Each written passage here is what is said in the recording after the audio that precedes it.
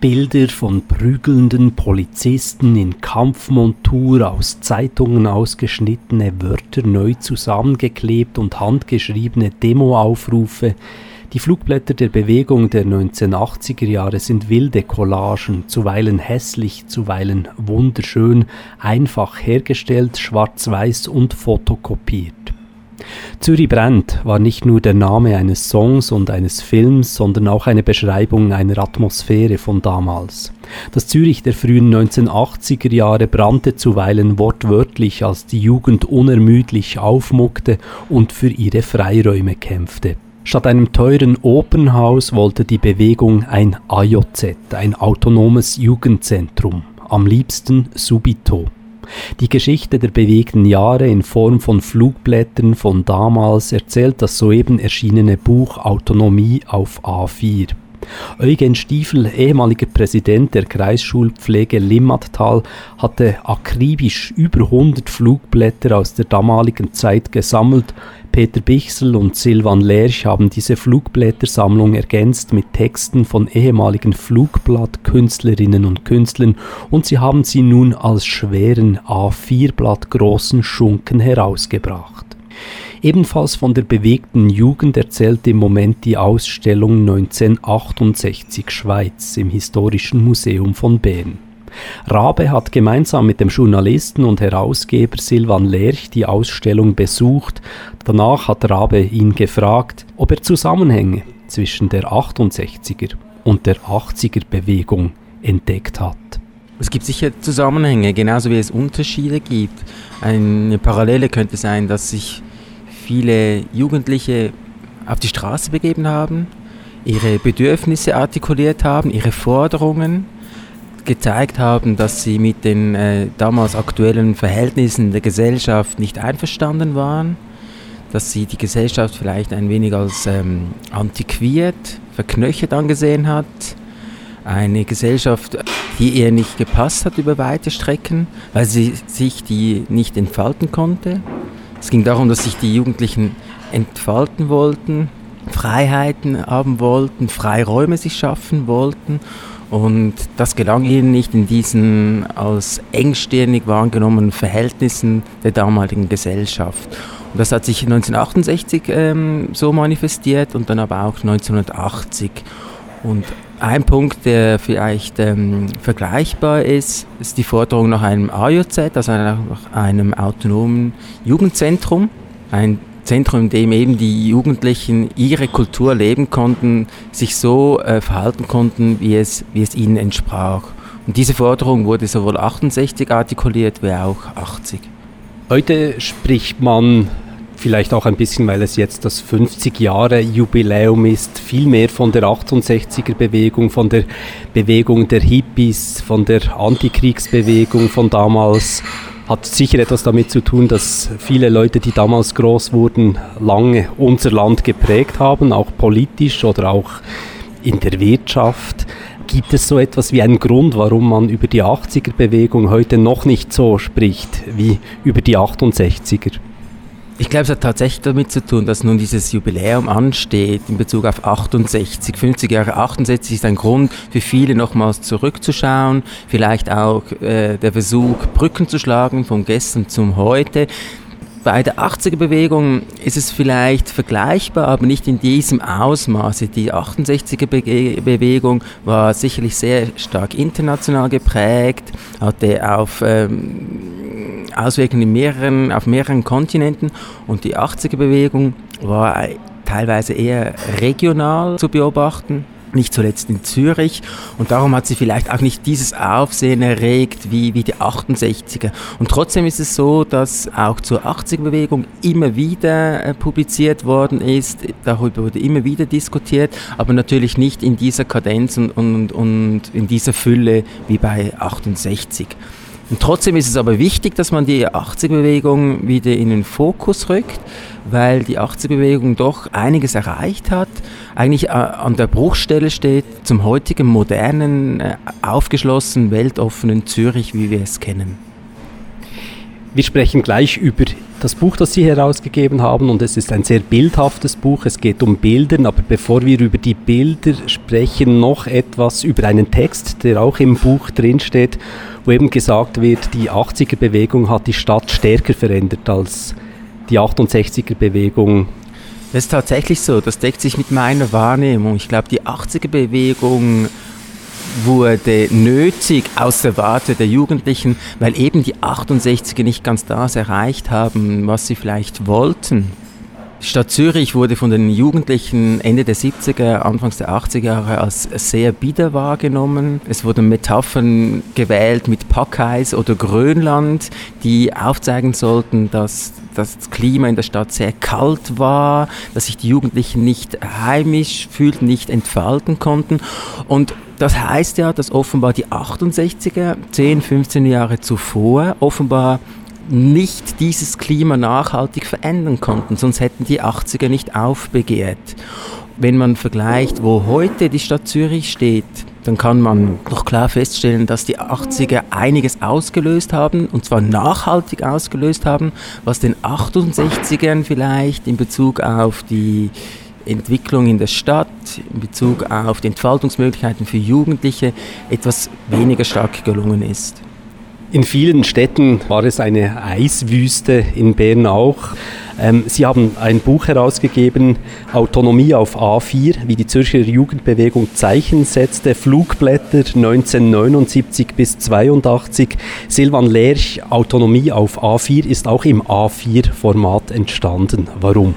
Es war uns wichtig, dass wir die Flugblätter, die wir zeigen in diesem Buch, dass die in Originalgröße abgebildet werden, und zwar eines pro Seite, damit sie auch wirklich mehr oder weniger die Wirkung, die sie damals vielleicht entwickelt haben, wiederentwickeln können, in dem Sinne, dass man sich ein vollumfängliches Bild von diesen Flugblättern machen kann, dass man die wirklich so wahrnehmen kann heute, wie sie damals verteilt wurden. Das war uns zentral.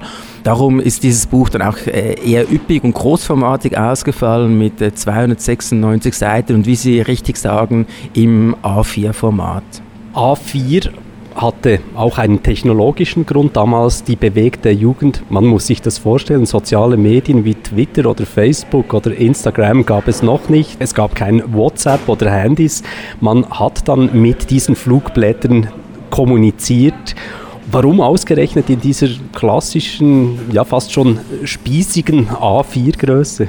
Damals war eines der zentralen Kommunikationsmittel das Flugblatt für die Bewegung, und zwar intern wie extern, sprich mit den Flugblättern hat man innerhalb der Bewegung kommuniziert, wann findet eine Demonstration statt, wann gibt es eine Veranstaltung, was sind unsere Botschaften, was sind unsere Werte, aber man hat auch gegen außen kommuniziert, also man hat diese Flugblätter auch verteilt, man hat Kampfbotschaften formuliert, aufgerufen zu Aktionen, Werte vermittelt, auch nicht zuletzt, um der Gesellschaft, die der Bewegung vielleicht nicht so freundlich gegenüberstand, aufzuzeigen, was man erreichen will und wofür man steht.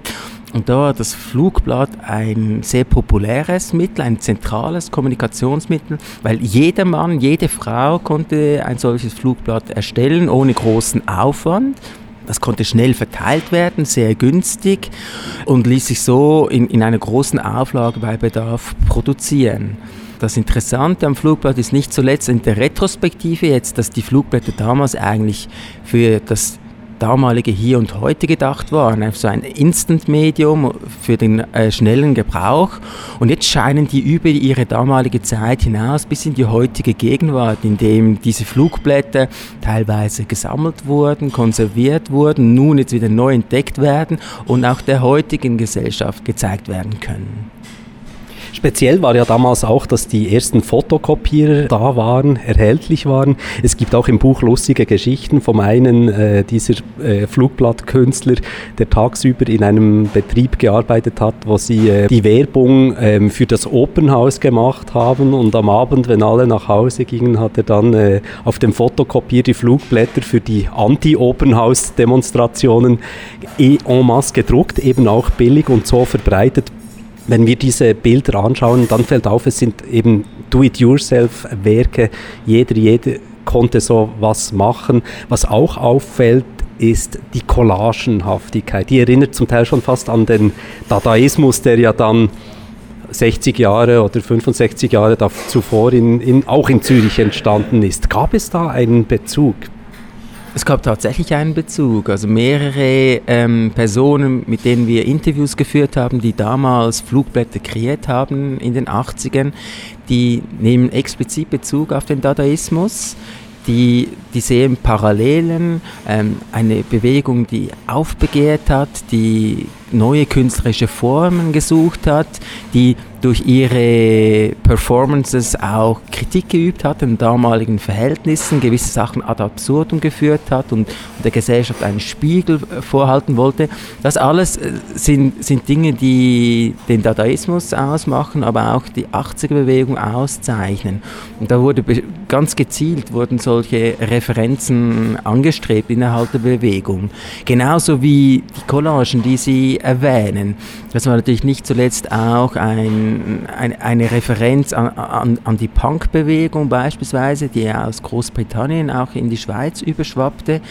Die Bewegten, etwa in Zürich, die Flugblätter kreiert haben, die haben bewusst mit Collagen hergestellt, die haben Texte ausgeschnitten, in einen neuen Zusammenhang gestellt, geklebt, gemacht, getan, auf eine sehr kreative, vielfach sehr lustvolle, spielerische Weise, manchmal auch sehr, sehr, sehr martialisch und mit Furor natürlich.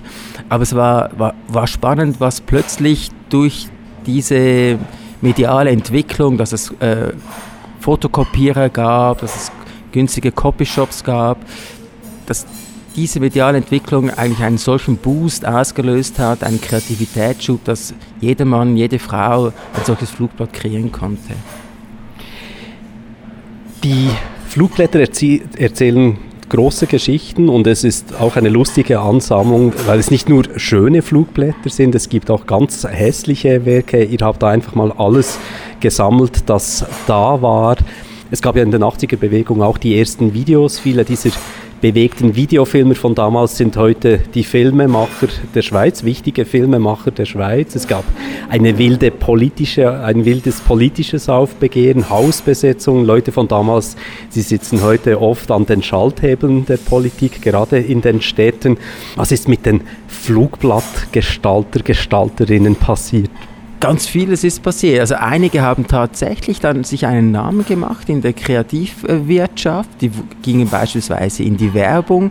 Die Werbung hat viele Elemente aus den Produktion der Bewegung übernommen, adaptiert und für sich fruchtbar gemacht.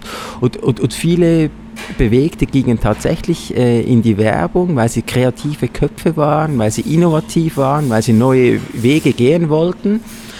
Aber es ist auch so, dass ganz viele Personen, die damals Flugblätter gemacht haben, auch regelmäßig Flugblätter gemacht haben, dann wieder in der Versenkung verschwunden sind, weil eben ein sehr demokratisches Kommunikationsmittel. Jeder durfte und konnte ein solches Flugblatt machen. Das heißt, ich musste nicht unbedingt kreativ sein, damit ich ein solches Flugblatt gestalten konnte, sondern ich konnte das mit meinen bescheidenen oder weniger bescheidenen Mitteln, konnte ich es entsprechend gestalten. Und das war auch die Absicht, und soll auch in diesem Buch Niederschlag finden. Also wir wollten eigentlich ein Panoptikum aufzeigen, den ganzen Facettenreichtum der Flugblätter, von den ganz einfachen, simplen, über die kreativen bis zu den sehr elaborierten und gestalterisch anspruchsvollen.